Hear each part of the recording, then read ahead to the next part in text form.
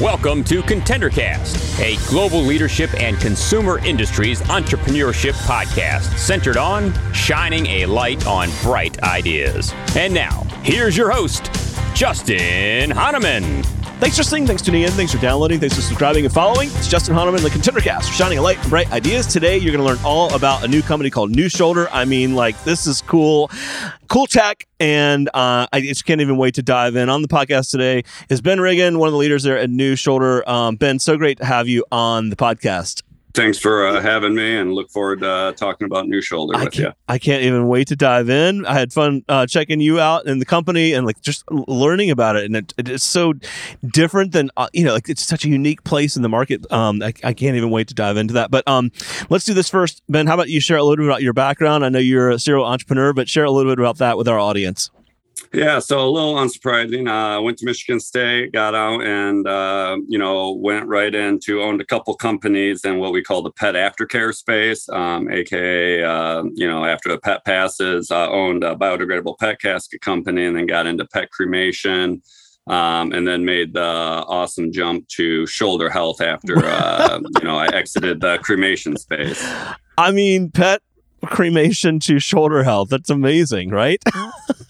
Yeah, absolutely. It was a big jump, but it's still looking at the customer and and the client experience, and that's one of my skill sets. So it's all in the same arena. There's always consumers, depending on where what you're selling. Absolutely. So Ben's the Chief Experience Officer over at NewShoulder. In the second year now that you've been there. So Ben, talk a little bit about the company and what was it that attracted you to go work there? Talk about the product, et cetera. Yeah, I love anything that's new to the market, taking a problem that exists and that everybody knows exists and finding a solution. I was attracted to it. Dr. Kevin Cervoni started this company about 8 years ago, just through R&D, and had this machine. And everybody tries to exercise the rotator cuff in conventional ways of resistant bands and cables, and it just wasn't working because it's so technical and so time consuming that no one ever goes after the rotator cuff. And even though that is the building block of the pyramid of the whole shoulder, in a funny way, it's weird. You'll never hear a guy say, "Oh, look at he's got a ripping, rotator cuff." They want the pecs and the delt, Right. the beach muscles. But that's actually what's pulling on the rotator cuff and making an impingement in the shoulder. Wow, amazing. So education for our audience. So what was the genesis behind this solution? In other words, what was it that drove the development of it, and then when did it become more commercial? It was zero compliance. So Dr. Cervoni, orthopedic surgeon by trade, was patients home or to rehab to say, "Hey, go work this out." They would come back 12 weeks later. He would say, "Okay, how are you strengthening your supraspinatus?" And they looked at him with deer in headlights. They're like, "Oh yeah." And they're like, "Are you using the resistant band that we gave you?" And they're like, "Yeah, my kid shot that at the dog and it ate it." Right. And so really there was just zero compliance when it came to strengthening that rotator muscle. So they said, "We're going to come up with a way that you can't do it wrong, because human nature, we're lazy. If it's hard to do, we're not going to do it." So we really wanted to make it convenient. And then we knew that convenience equaled compliance, and it really took off from there. And, helping, major, athletes perform way better. Sure. Yeah. So NewShoulder says they're the future of shoulder performance training, safest, quickest, most accurate rotator cuff training in the market. When you joined as the Chief Experience Officer, what did things look like then, and where are you now? What were some of the things you saw that you needed to tackle, and then what's progressed over the time that you've been there? I think it was finding market fit right off the bat. CXO, which I know is a newer term, is experience. So what was the experience using the machine? And then where was our market? So we started with the physical therapy rehabilitation market, quickly pivoted when we were introduced to Tom House, He's a rotational throwing god out of South California. He's worked with some of the greats of Nolan Ryan, Wow. Tom Brady, Drew Brees, and he came and saw our machine, and he was like, wow, you can now quantify what I've been trying to do for 30 years with these elite athletes, because we're, from a seated position, you're going to do 5 workouts and we can actually track that progress. And so we really quickly pivoted into professional sports, and not only being a rehabilitative machine, but actually a preventative machine. So actually just what we call prehabbing, or preventing a surgery, because the last thing you want is your favorite baseball team's pitcher to go out with a shoulder injury mid-season. So, what can we do before that happens is where we really concentrate on. And then with our digital aspect of it, being able to track the KPIs, how much percent strength gain, and doing it correctly. Sure. With resistant bands, I mean, they're at their most tension at the furthest away, and they're pulling back. Our machine is actually the same amount of weight throughout the entire arc of motion. So it's really giving that muscle a good workout, and a constant weight. And we go up by 0.1 pounds, because these muscles are so small and they're so hard to actually strengthen properly that it doesn't take a lot of weight. Sure. So when we came on, it was, where are we going to go with this? We have this great product, and, coming out of trying to sell pet caskets into big box stores, I was like, I can handle this. Right. And it was really being nimble, and, I'm not going to say we made every right decision along the way, but we're pointed in the right direction, and super excited. 2023 is going to definitely be our year for coming out to the masses. That's awesome. I love that. Perfect time to be here with us. How much of the focus is on selling the equipment versus the how-to? You know what I mean? Like the kind of the programming around the equipment. At least from a fundamental standpoint, anything that's new to the market, we're having to teach a religion first. Everybody knows how to do it from the olden days, which is incorrect, but it's the most easiest, fastest way to get it done. But incorrectly, and you're probably actually damaging more of your muscles by doing this. So first we have to teach the religion, and then it's going out and finding that market fit. Right. And so that's kind of where we're at now, and really excited. We think, through some of the, endorsements we have coming in 2023, we think that it's going to be a big splash, and really help, not only elite athletes, but the tradesmen who's swinging the hammer. That was really important to me, is, it's great for Tom Brady to throw a touchdown, but what about, here in Detroit, a line worker, who's, sure, working on putting windshields in and hurting his shoulders to put food on the table, because that's his world. It's not throwing the Super Bowl touchdown. It's, putting food on the table for his children. Wow. Amazing. How do you get the word out? I mean, how do you build brand awareness, especially with a new product like this? Is it endorsements? Is it, people being public about using it? How do you guys think about that? Yeah, I mean, it is a higher price point item. It's not something you're going to see on Facebook and make the impulse buy of doing.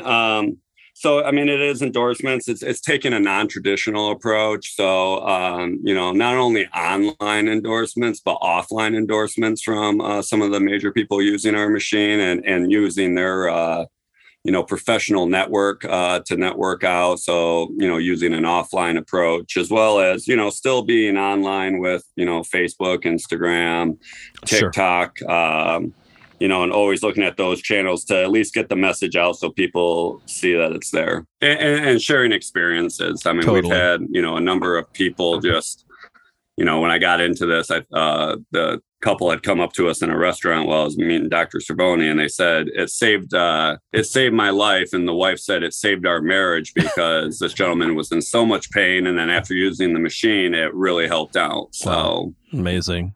Yeah, really. I mean, I think this is one of those cases where the results really speak, right? I mean, that's I think that's the big selling point.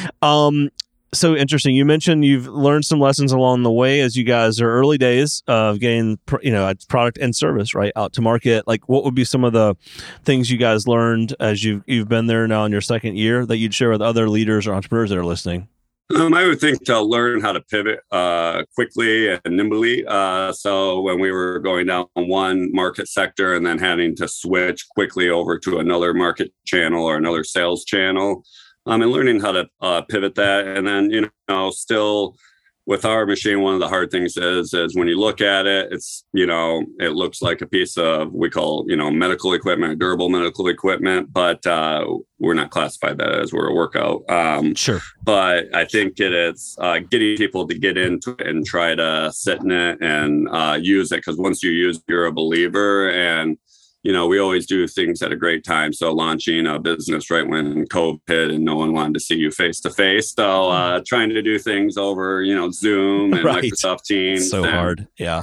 Yeah. Finding unique ways to get in front of people. But trade shows are coming back. So, totally. we plan on doing a lot of that. Yeah. So, and in trade show world, with some of my other businesses I'm involved with, we see that they might be lower in attendance, but the people there are looking to actually make a decision. It's not, tire kickers all day. Sure. Yeah, that's I find the exact same thing in the industry. Interesting. So, and how do you think about competition? I mean, who's out there? Or not who, but like, are there others similar, or do you guys have a unique place in the market as you're thinking about it? How are you thinking of positioning? We do have a unique place. One of the hard things is that this has been done. Rotator cuff strengthening has been done poorly for many, many, many years. Sure. And, our machine is, on the upper end of being expensive. And then we're competing against a 10-cent resistant band. So right. really having to show it's real hard to, go against that. But, showing the benefits of why doing it correctly. And then, at least with professional athletes, the value's there. It's, there was a study done that, a weak teres minor led to injury during season. And, if you're paying these pitchers, quarterbacks, volleyball players, tens of millions a year in contract, you don't want them going out. So let's prevent injury. And really where we see the business going is, if you can envision this, kind of close your eyes, but it's like the bottom of the ninth. You want that 42-year-old pitcher in there that has the awareness of a 42-year-old. Right. He's got to throw one strike and the game's over, but he has the arm of a 31-year-old.